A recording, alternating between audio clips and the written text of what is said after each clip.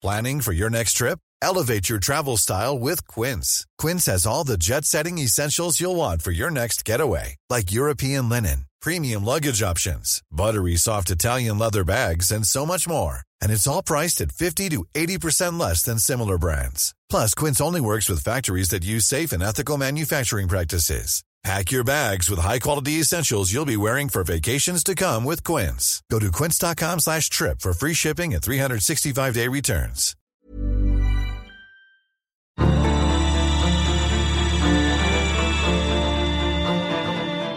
This contest between authoritarian regimes and democracy is the contest of the 21st century. Welcome to the National Security Podcast, brought to you by the ANU National Security College, with support from policyforum.net. In this episode, Peter Khalil MP, the recently appointed chair of the Parliamentary Joint Committee on Intelligence and Security, joins Professor Rory Medcalf in conversation. Before we get into it, we'd like to acknowledge the Ngunnawal and Ngambri people, traditional owners of the land from which we broadcast. We pay our respects to their elders past and present. Welcome back to the National Security Podcast, and I'm really delighted to welcome to this episode of the podcast Peter Khalil. Peter Khalil MP. Peter is the Labor Member of Parliament for the federal seat of Wills, and importantly for us here at the National Security College, he's the new chair of the Parliamentary Joint Committee on Intelligence and Security. Peter is a prominent voice on national security in Parliament, in the new Parliament, and it's really great to welcome you to the podcast. Thank you so much, Rory, for having me here at the National Security College. It's wonderful. So, look, I'll start obviously by congratulating you on your appointment as chair of the committee, as the PJCIS, as we call it in the trade. I will come back to that topic in a moment, though, Peter, because I want to have our listeners learn a little bit more about you first, if we may. So perhaps you could tell us a little about your own professional and personal background on security and defence issues, because I get the sense that your own story has helped shape your national security worldview. So a bit about you, Peter. Oh, it's always hard to talk about yourself, isn't it? But I'll give it a go. Look, even before I got into Parliament, I had 20 years plus in national security and foreign policy, and that included studying international relations and international law, working for Department of Defence, Department of Foreign Affairs, working as a national security advisor for the former Prime Minister Kevin Rudd, working, in academia and also in the think tank world at Brookings. And that whole experience, I think, I was driven or motivated to work in that space because I was so interested and passionate about international relations and Australia's place in the world, like who we are as a nation and where we fit in the global context. And I think probably a lot of that stemmed from parents who are migrants who had been involved in some of the sort of the big shifts in the 20th century politics. They escaped from Egypt post the 6-Day War. There was communist presence in Egypt that sort of caused my father to leave because he was quite critical of the KGB. Understanding a lot of those issues, even at a very young age, kind of piqued my interest and kind of drove me towards that space. And I like also the aspect of foreign policy and national security because it is so critically important to our national interest. We talk about the national interest law, but what does that mean? It's about who we are as a nation, how we fit into the world, our contribution to making the world a better place. There's that obviously a bit of that idealism that we've had in our DNA, I suppose, with respect to Australian foreign policy. So I guess that's kind of shaped me a lot in my worldview, and really focused on making sure that the stability of the region, the security that we've had, the prosperity that's flowed from that is something that we can continue through the work that we do in foreign policy. So it sounds to me, hearing your account there, your narrative, that that identity is a really important part of your thinking about national security, and that's consistent in my mind with one of the messages we're hearing from this government, which is that the Australia that we project to the world is actually almost part of our almost part of our policy armoury when it comes to national security. It's that projection of who we are as a nation. I just wonder what your view is on that.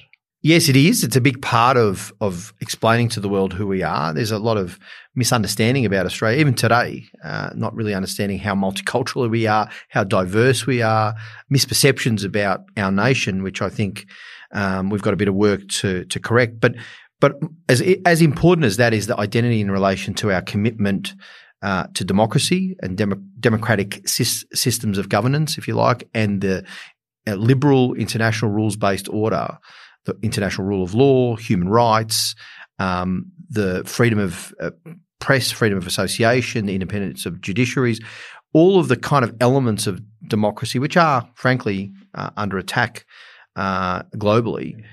Our commitment to that, but also our history, our long history as one of the longest, standing democracies of the world, is actually quite important, and that is a part of our identity as much as our diversity and the other aspects of who we are as Australian. And it's actually quite important in this particular point in time in the 21st century with such uncertainty and volatility in our strategic circumstances. It's important in the sense that we have a foundation to speak from with respect to why we should be defending those principles. Look, thank you. And that's frankly quite useful for our students as well, because here at the National Security College, we like to look at the relationship between national interests, national values and national identity, and to explore whether there's a case for them to be mutually reinforcing. And I think we're hearing a little bit of that. But let's move to some of the big issues, Peter. You've mentioned already the challenge to an international rules-based order from authoritarian states.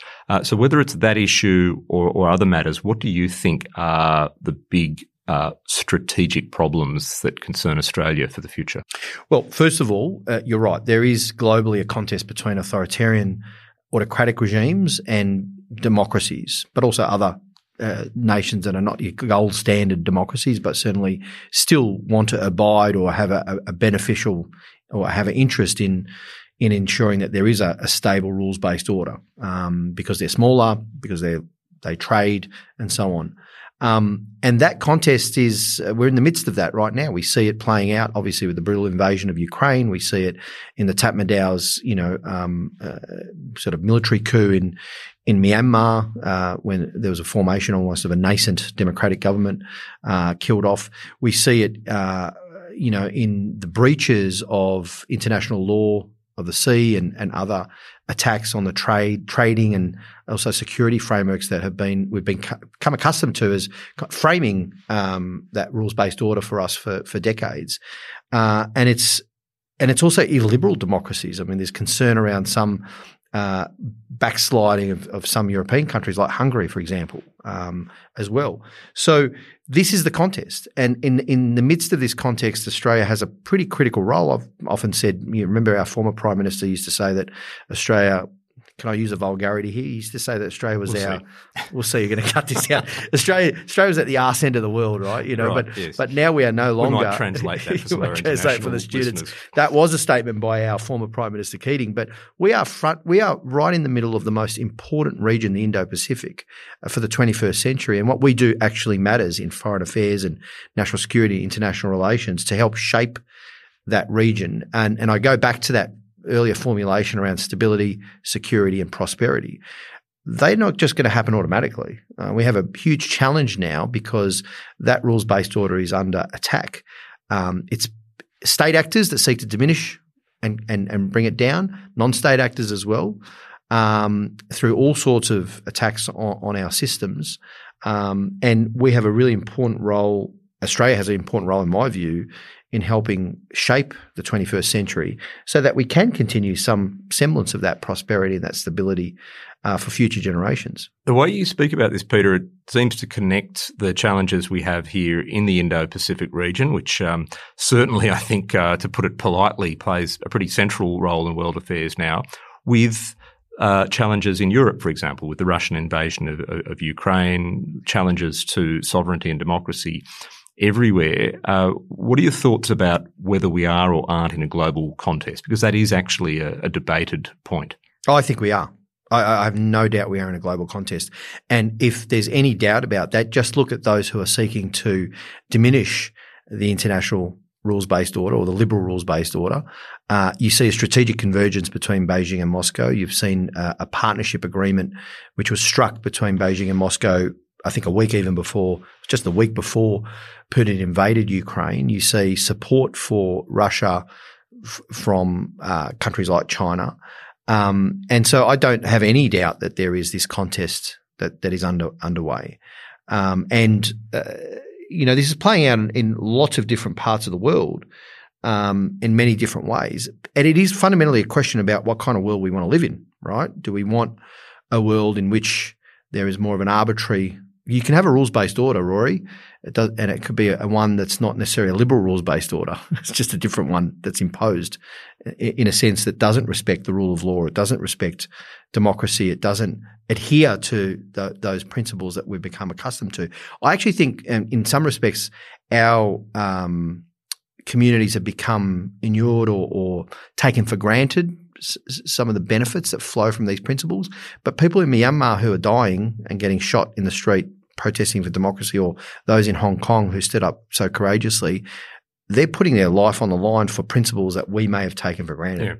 Yeah. And that is, I think that's a very powerful part of this story, that people are prepared to protest and to sacrifice for those principles because they know how important they are for their children, their grandchildren's future. And I think when you talk about taking it for granted, or perhaps, there's been some complacency in our political class on these issues over the years, it's interesting that I'm hearing this kind of message more and more from parliamentarians in Australia and elsewhere today.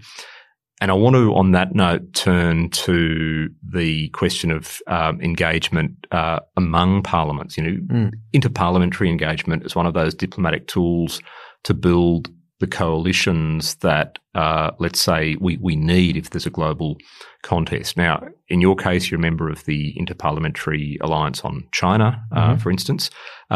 Tell us a bit more about that group and why did you decide to join? It is a group of about 32, I think it's 30 or 32 democracies around the world, co-chairs from all across the political spectrum, Labour, Liberal, Republican, Democrat, Greens in Europe. It is, ideologically speaking, right across the political spectrum, but joined in a common commitment to democracy, to the principles that we've just been told in upholding the international rules-based order, and working on policies as lawmakers, engaging together in an interparliamentary sense on how we obviously deal with the rise of China and policies around that. Now, what's interesting about it is, yes, it's all about advancing our cybersecurity capability. It's about countering foreign interference. It's about laws that look to strengthen our relationships in the Indo-Pacific and trade and security and all of these different elements, and doing it through our parliaments. The interparliamentary part of this is, I think, really important. It's almost as if the democracies of the world have woken up, particularly in the last, 5 or so years, to the threat, and brought into even more sharper relief by the invasion of Ukraine by Russia. Look at the European parliaments and governments who Finland is no longer Finlandizating itself, or whatever that term is. Switzerland was, neutral for hundreds of years. Sweden's looking at joining NATO. There is a real shift in the position of both the governments and the parliaments in Europe, and they've become enlivened to the threat to their very existential threat to their existence. And people can be cynical about it and say, Nord Stream got turned off and the gas supply from Russia, that's what's driving this. But I think it's much more than that, and it's much deeper than that, Rory. At any rate, the interparliamentary work is actually important because we can learn from each other. And certainly when it comes to our passage of Magnitsky laws, for example, here in Australia last year, or our countering foreign interference transparency scheme, the other countries, other democracies are hungry to learn from us, and we're hungry to learn from them about how best to protect our critical infrastructure through our laws, how best to counter foreign interference, how best to advance and protect and enhance our democratic systems of governance. Yeah, this can be, I guess, criticised or has been criticised as being something of a Western club. Western democracies, Anglo democracies, Five Eyes democracies, and others. How much evidence is there that this kind of interparliamentary engagement is expanding beyond that predictable grouping? I'll tell you the evidence. I spend most of my time engaging with a Ugandan MP, Indian MPs.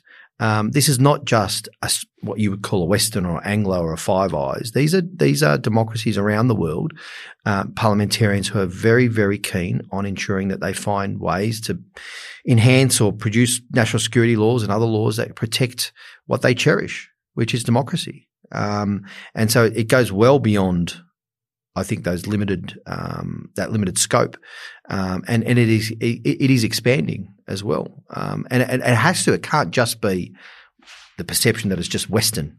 What about other parts of Asia or the Indo-Pacific? You've got Japan involved in this. Japan's member. Republic of Korea. What about Indonesia, for example? There was an Indonesian MP present as well at the IPAC conference. So you do have, as I said, African MPs. You have Asian people representing Asian parliaments from ASEAN countries, as well as more broadly across Asia. There was a Mongolian MP there that I was having a really good conversation about where they're exposed to, for example, Russian energy and so on. So, as I said, these democracies have become enlivened. The parliamentarians have become enlivened to the threats to their own countries in a way that I haven't seen, and certainly that engagement, that interparliamentary engagement, is beneficial to all of us. Now, looking at Southeast Asia, which I know has been and is a strong focus of the Albanese government in its international engagement, there's, in my view, clearly a challenge in that region, not only for influence between China and others, but also arguably a challenge for Australia to demonstrate its own footprint, its own engagement as a comprehensive partner. What are you seeing as the opportunities, whether it's with Indonesia or others in Southeast Asia, to do that? Well, first of all, it's interesting your point about these countries in the region, the ASEAN countries and other countries in the Indo-Pacific. There obviously is you could probably describe a lot of countries as hedging. Would that be the correct term? A foot in both camps, playing off, the big players against each other for their own benefit. But I think there's also a growing perception and understanding of the threats to their existence in the current sort of the status quo, if you like, of where they're at. And so that whole engagement that we're seeing in the region in Indo-Pacific is all about convincing a lot of countries that might be in two minds about the importance of these principles, what it actually means to them going forward. Even if they're not a gold standard democracy, there is a real benefit in defending the rules-based order because it's in their economic interests as well as national interests, if you like, and security interests. So there is this struggle going on in the region, yeah. And so I think the opportunities that you ask about are many opportunities. I think a lot of it turns on economic security, and that's important. Genuine and substantive alternatives to the BRI, which is obviously quite appealing to some countries, but has its issues, and there's the debt trap diplomacy that has become a real issue for many countries, not just in Asia, by the way, in Africa as well, clearly. So economic security is really important.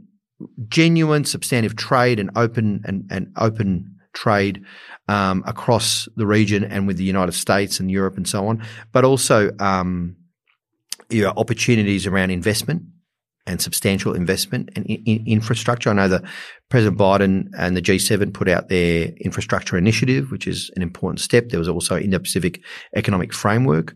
These are all really critically important in that whole push and pull around the hedging element. And there are other smaller things like sports diplomacy, for example. I know some people might not think about that much, but, President Widodo is a mad football fan, right? So, and his son owns a football team in their league. Why not have the A-League champions play exhibition games against the Indonesian championship and have the political leaders there meet, as well as a trade forum or energy forum or a tech forum in and around the football where people can get around? So that cultural exchange, that's something that you can't really measure.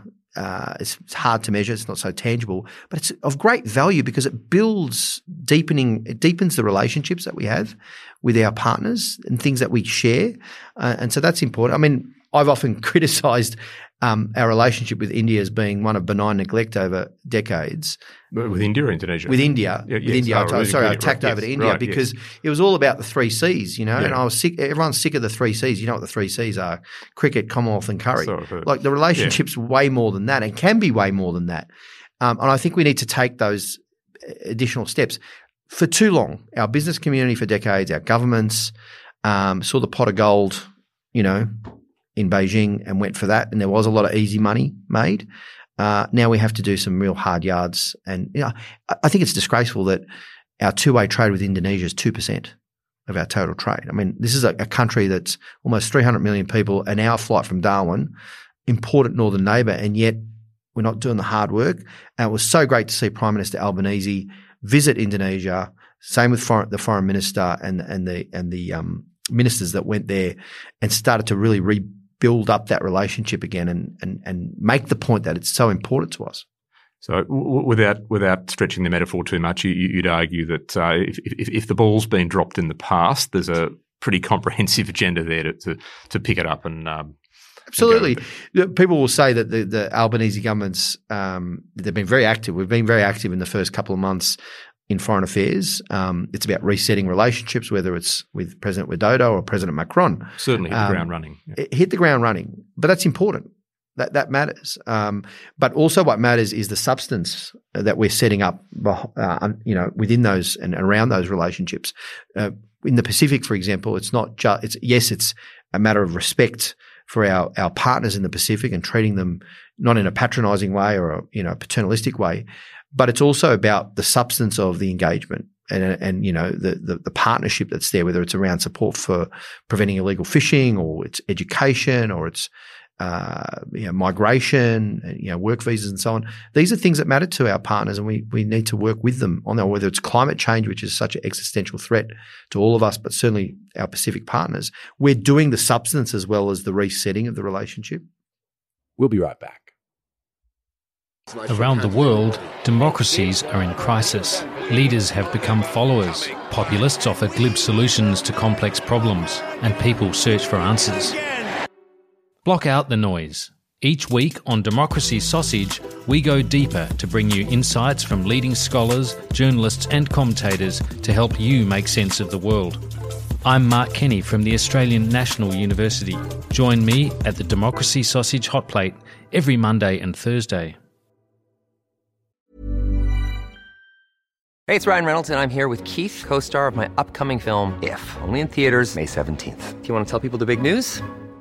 All right, I'll do it. Sign up now and you'll get unlimited for $15 a month and 6 months of Paramount Plus Essential Plan on us. MintMobile.com/switch. Upfront payment of $45 equivalent to $15 per month. Unlimited over 40 gigabytes per month. Face lower speeds. Videos at 480p. Active Mint customers by 531.24 get 6 months of Paramount Plus Essential Plan. Auto renews after 6 months. Offer ends May 31st, 2024. Separate Paramount Plus registration required. Terms and conditions apply if rated PG.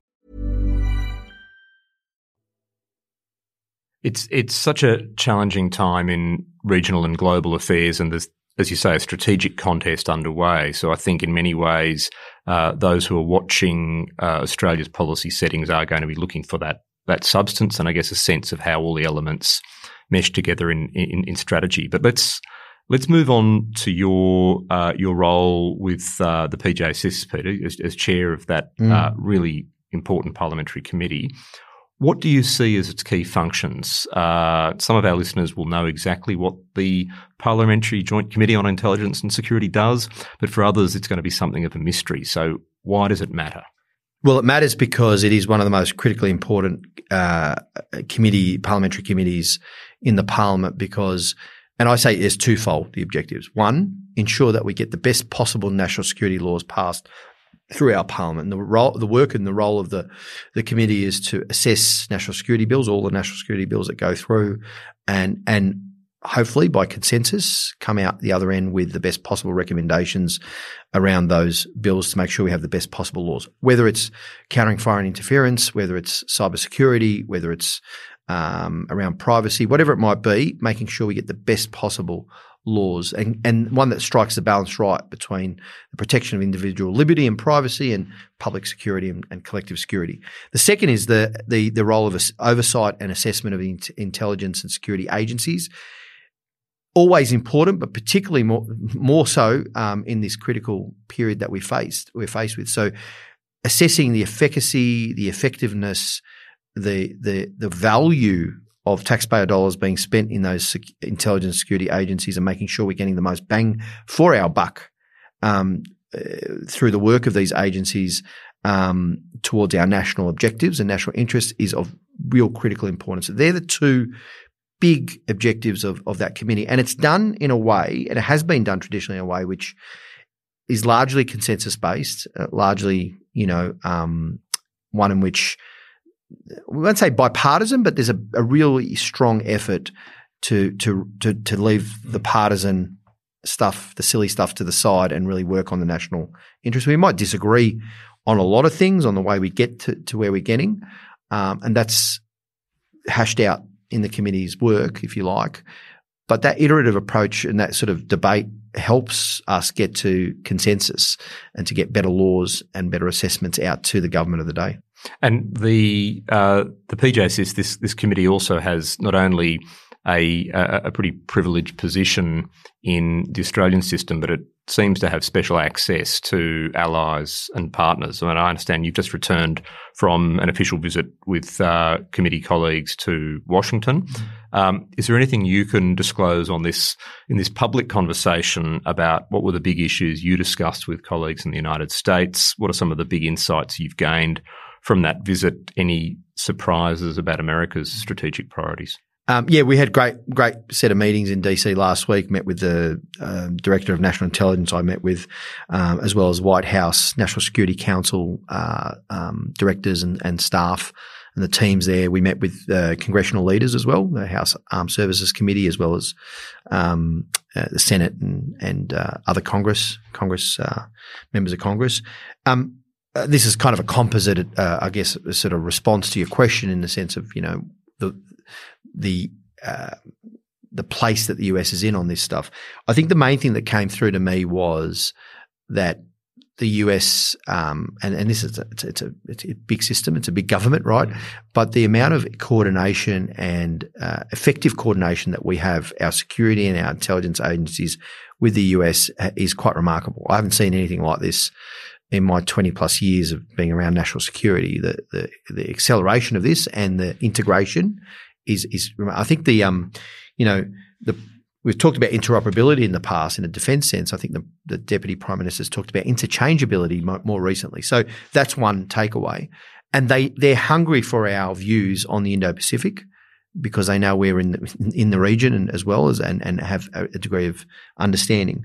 The other takeaway is that they want us to be engaged in this the shaping of the narrative in our region, working with our partners and friends in the region around explaining what AUKUS means or what the Quad means to countries in the region. Better coming from us, not just coming from the US. More voices explaining the benefits to the region. The benefits are, I think, flowing into security and stability of the region, what we're trying to do within that architecture. The kind of narrative around, why it's so important to avoid conflict in the region, to reduce tension in the region. Also good coming from us in that respect. So we have work to do, and our foreign minister has been doing a tremendous job in that space in her visits to partners in the region as well. And so I found though they were the two takeaways. It's interesting because there's also a degree of bipartisanship in the US. This is kind of unique given their system. It's pretty amazing to think of any bipartisanship in the United States. But when it comes to the Indo-Pacific and when it comes to defending the rules-based order, you certainly see that coming through, and that comes through the Congress as well. But everywhere else there's a high degree of contestability. It's politics. It's very partisan. They were kind of a bit surprised by the bipartisanship that we demonstrated in some respects with our committee members being from different sides of the aisle. Well, I mean, you don't have a sense that the Russian invasion of Ukraine, the depth and duration of that conflict is distracting the United States from the China challenge and Australia's concerns in the Indo-Pacific? No, I don't think so. I think to earlier part of our conversation, the convergence, the connectivity, if you like, of the threat and the challenges that we face, whether it's in Europe or whether it's in the Indo-Pacific, they're effectively one and the same. There's a reason why Australia is the largest non-NATO military contributor to Ukraine, because I think the Prime Minister and the previous government did as well, but our current government, our Prime Minister, understands that the threat posed by the brutal invasion of Ukraine to sovereign territory, to integrity, to the rule of law, the international rule of law, as he calls it, to human rights. We've seen the horrible stories around the mass graves that have been uncovered as Ukrainian forces took back some territory in the east. Those threats are threats to all of us. I mean, this fight is our fight as well in many respects, because you allow that to occur, you allow that diminishment of that liberal rules-based order, then it impacts other parts of the world. So I just can't see how you can compartmentalise these issues and challenges in a geographic sense. So I wanted to just stick to the question not only of bipartisanship, but of almost, to misuse this term, the united front that not only democracies need to develop, but I think that we need to develop ideally internally as well to protect our interests, our values, our identity. And that goes a little bit to the question of the composition of your committee. Now, the PJSIS is pretty unique in that it tends to work as much as possible based on unanimity. It's a committee where opposition parliamentarians have a very significant role. We now have a parliament with quite a lot of crossbenchers as well. So I'm just wondering if you can offer any thoughts on how your committee or you would engage with the crossbench when it comes to national security and national security law reform. I'm very, very keen to first of all, treat all the members of parliament with respect and engage with them and brief them and discuss these issues, regardless of which political party they come from or whether they're an independent or otherwise. In fact, I've reached out to some of the crossbenchers about having conversations around national security and foreign policy, offered any if they were interested in coming to talk about it further. So I think that's really important. This goes beyond party politics or partisanship. This is about as a starting point, accepting that MPs in our system have the best interests at heart, which is what's best for Australia in the long term. So I'm open to engaging on that front. With respect to the opposition, you did point out correctly that there has been a long tradition of the opposition playing a very important role within the PGCIS. Unlike other parts of our system, there's unanimity and some consensus that goes through there. I would like to continue that tradition. As I said, we might disagree on certain things, but we'll do our best to try and reach a consensus for the best interest of Australia and for our parliament. And I was a parliamentarian in the opposition in the previous parliament, and I was a member of the committee, so I saw that play out firsthand. And I think that I'll try to continue that tradition as chair of the new committee.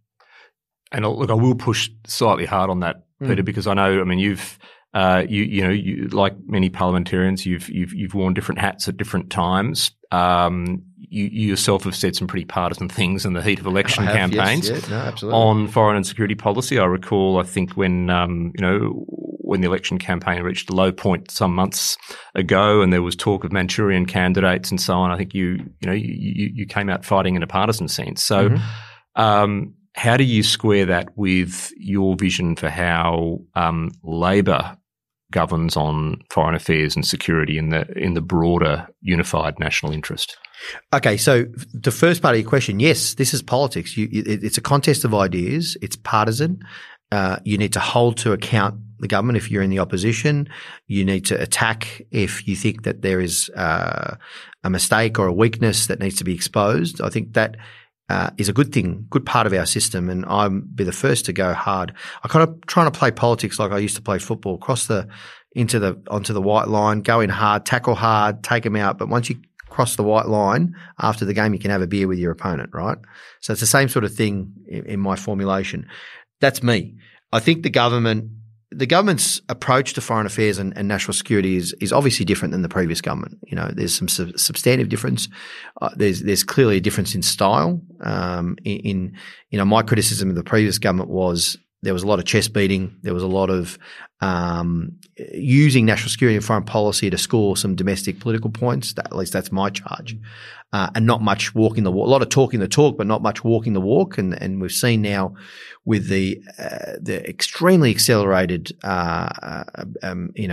decision making that we have to make around big acquisition and preparedness in defence and security, that kind of was true, that they talked a big game but didn't sort of follow up. They started to, but they wasn't probably as much as they could have. And our approach, I think you've seen with the Foreign Minister and the Prime Minister, is focused on the national interest. It's less partisan in that sense, that it's not about beating the chest or conflating, domestic point scoring with foreign policy. I could not abide that in the previous government. That was my big criticism. Whether it was Scott Morrison, making decisions around moving embassies to help with a by-election, or whether it was whatever it was, that to me is not doing your best sort of towards the national interest. So I think our government, I hope, and I'm pretty sure if I've seen from the evidence so far, will be really responsible in our national security and foreign affairs. But where there's criticism to be made, we'll make the criticism. So there's a lot to watch there, and I suspect that many will come back to these issues in years to come. I want to go, before we wrap up, Peter, to a couple of points of detail, because I think you've been very generous with your time and thoughts, but a lot of this stuff is very big picture. Two, I guess, very specific points. One is about the work of your committee, because it's going to be, as well as, if you like, visionary work that has bipartisanship at its heart, I hope. It also is going to go to some very fine-tuned judgments on points of detail, points of technology, points of law. And one of the big issues that your committee will deal with during this parliament will be the overhaul of nothing less than Australia's electronic surveillance powers. Now, this is a very important piece of law reform. It goes to the heart of agencies' cooperation with telcos, but also the relationship of our citizens with the security services. What are you thinking when you think about the key principles that should guide this kind of law reform? So I'll answer the specifics of that question, but first, just a general point about the work of the committee in this space. You're absolutely right. There is the broader geostrategic stuff, big picture stuff, like wanting to engage with countries around the world. With the committee, I want to go to Japan, South Korea, India with a delegation and engage at that level. So we play a bigger picture role. And that's getting beyond well. the sort of Western, stereotype. Yeah, exactly. But the work of the committee is intense. There's the Foreign Interference Transparency Scheme. There's temporary exclusion orders. There's reviews and hearings that have to be conducted on extremism that have been finished. There's the assessment. There's the national security bills that are coming through that we need to automatically assess. Some of them are very, very technical, and there's also the oversight over our intelligence agencies that are statutory obligations that we have to conduct. There's a lot of work there. The one that you're talking about particularly is the repeal of the Telecommunications Interception and Access Act, the Surveillance Devices Act, and the ASIO Act, which comes out of recommendations that were made, I think, in the Richardson Review around bringing them up as fit for purpose in the modern world. And so to answer your question, and my view is this, obviously a committee would look at all these new laws. There's a body of work going on around replacing it with an act that is up to date, that is transparent, that is clear, that does away with kind of the patchwork that we've seen of laws and acts that have tried to cover and almost really the way to visualize it is that our legislation has had to try and keep pace with startlingly very accelerated and fast advances in technology and encryption and anonymization or whatever they call it, which it's been unable to do so. It's like we've been riding a bicycle and this thing's been going past us in a Ferrari or something. So there is a need for that legislation to get up to speed, so to speak. And so I think for me the fundamental principles are around protection of privacy, around transparency, within the structures of the act itself, around safeguards and protections, around oversight, around how industry and stakeholders work within that context as well, oversight bodies and the public. And it's always, Rory, as you know, in national security, a balance between, on one hand, individual liberties and issues around their privacy and protection of that, their rights, versus sometimes the need for protection of the public more broadly, public security and so on. It's not always that dichotomy is not always exactly what it is. Sometimes it's a bit different, but that's the balance. And I think the challenge that we have, for example, on things like data being used or utilised in ways, how much does the individual have a right to decide what they want to give up as far as their own personal and private data? How much do they even know about it, let alone being conscious of what they're giving up? You sort of talk to some people about, say, TikTok. TikTok's come up in the media a fair bit. It's like, oh, your data, your cat video is being used to go into a big data crunch and an algorithm, and then it's being used for other purposes, possibly by a state actor that owns that, right? Most people will shrug their shoulders and say, how's a cat video have anything to do? Like, what's the problem? How do you explain that to people? This is part of our problem. So I think education and dissemination of information about people's how their data is being used, so they can make informed decisions as well. But that only gets you up to a certain point. Then structurally, the legislative framework has to provide protections as well around that data. So that's the balancing. That's the difficulty of this.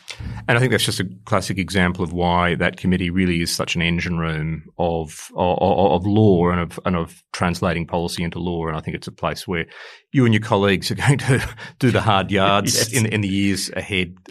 Peter, I want to end on a personal note, because we began this conversation on a bit of a personal note about your story and why national security is so important for you.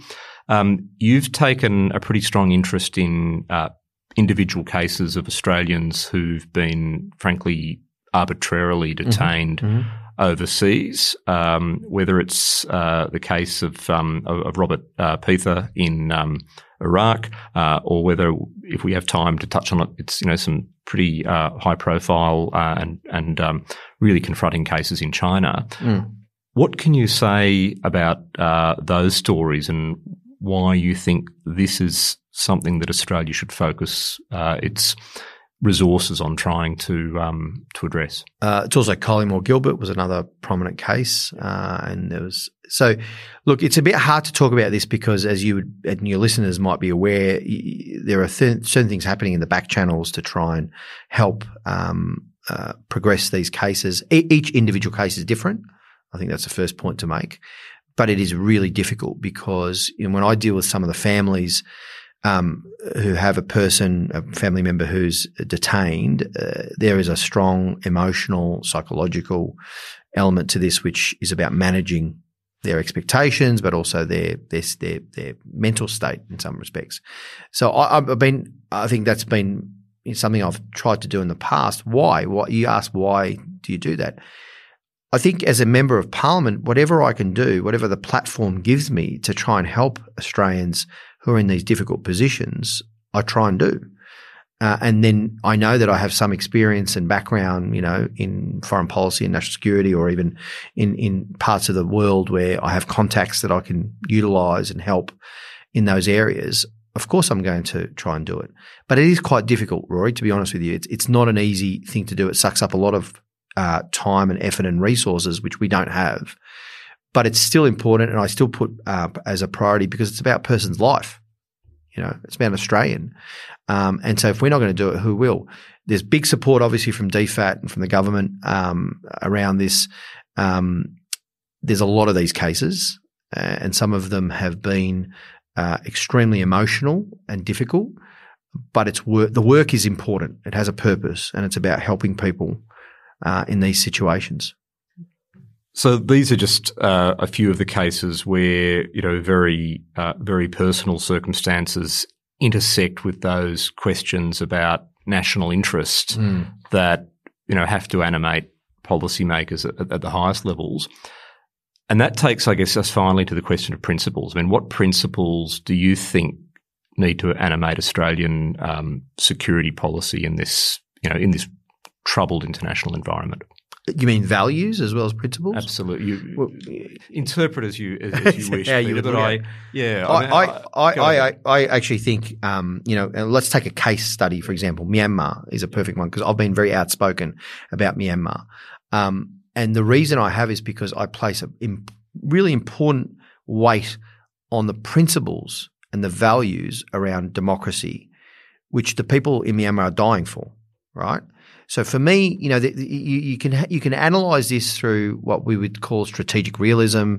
It's a country that's in the middle of, it's in between India and China and, geostrategically important. There are companies and multinationals involved in there and all the rest of this stuff. And it's part of the big power shifting and contesting and all the rest of it. But I also think that kind of attitude is also – it's not strategic realism, it's strategic cowardice because fundamentally – beyond all those little plays is that the deeper question, which goes back to what we were talking about earlier, this contest between authoritarian regimes and democracy is the contest of the 21st century. Like that's what we are engaged in right now. Whether you like it or not, that's what's happening, in every facet of life. So if we are unable to stand for the principles of democracy and for the things that we're talking about in the rules-based order and human rights and the rule of law and so on in foreign policy, it's not strategic realism, it's actually cowardice because they'll win that part of that particular contest and they can win another one and another one and another one, and then we find ourselves becoming more drawn inward to defending ourselves. That's why I think it was so important to speak up for the democracy activists in Myanmar, for those who are getting on the front lines, who are being cut down by the Tatmadaw. Some 2,000 people have lost their lives. Some 14,000 have been imprisoned. These are people who are fighting for democracy. The parliament, they had their parliamentary elections. On the day they were about to form the new government, the military regime took over in a bloody coup. Yeah. So, I called for in Parliament for Australian companies to cease doing business with them. I call for sanctions on the leadership and their family members that might benefit from travelling to Australia and so on, for an engagement with the National Unity Government and the CRPH, for more and greater assistance and aid to come through the Thai border to help the resistance, because it's important. We've got to help. If we don't speak up as members of a democracy, who will? I apply the same principle to speaking so loudly on Hong Kong, for example, and the bravery that was shown by the protesters in Hong Kong. They were fighting to hold on to something they knew was of great value. And unfortunately, they've lost that battle. So it's a somewhat bleak note to conclude our conversation on, Peter, but I take a deeper message from everything you've said, which is kind of motivating in these challenging times about the need to mobilise national resources and build those international coalitions. Any closing thoughts on how you see the challenge playing out over the next few years? Oh, that's a good question. Is this the Nostradamus question, the crystal ball question? I couldn't tell you. I couldn't predict. I know this though, that the democracies of the world and other countries that have a commitment to or see a benefit in that rules-based order have been enlivened to the threats towards that rules-based order in a way which has led to greater coordination amongst nations, amongst parliaments. We were talking about interparliamentary thing, and that coordination probably wouldn't have happened if the level of attacks weren't so obvious. Well, we've come out of a slumber almost and realised there's something worth protecting, and we are working together in a way that I haven't seen in a long time. And this is in the context of the architecture that we talked about, but our engagement, our efforts, and then secondly, this is also important. The public also recognises this. Now, foreign policy and national security used to be over here. That was a visual that I did with my hand on one end. You're not going to see that on radio. We understand. And domestic issues were over there, somewhere else over there. But I think you just talk to your average Australian now and they completely understand the connectivity now, because the volatility in the region means their supply chains are constrained. Builders can't get material or its costs a mozza. Everything's interconnected. all having a knock-on effect. And for the first time in a long time, foreign policy is very much interconnected with domestic issues in many respects. The cost of living, we saw that with the Ukraine invasion and the cost of oil and all the rest of it, gas. So they are two things that are really important. So if it's not a prediction, but what I'm saying is that because of that, and it's not just the West, it's all of these countries who are really enlivened to this are working together in a really coordinated fashion to defend and protect and enhance those values and the liberal rules-based order, because they've woken up to how important those values are to protect. And that's encouraging to me. It doesn't necessarily mean we're going to win, but I think it gives us a really good chance to win out, because that narrative, eventually I would think most people in the world would want to be on that side of history. So the contest is on. Peter Khalil, thank you so much for joining us on the National Security Podcast, and wishing you all the best. Thank you very much for having me, Rory. Cheers.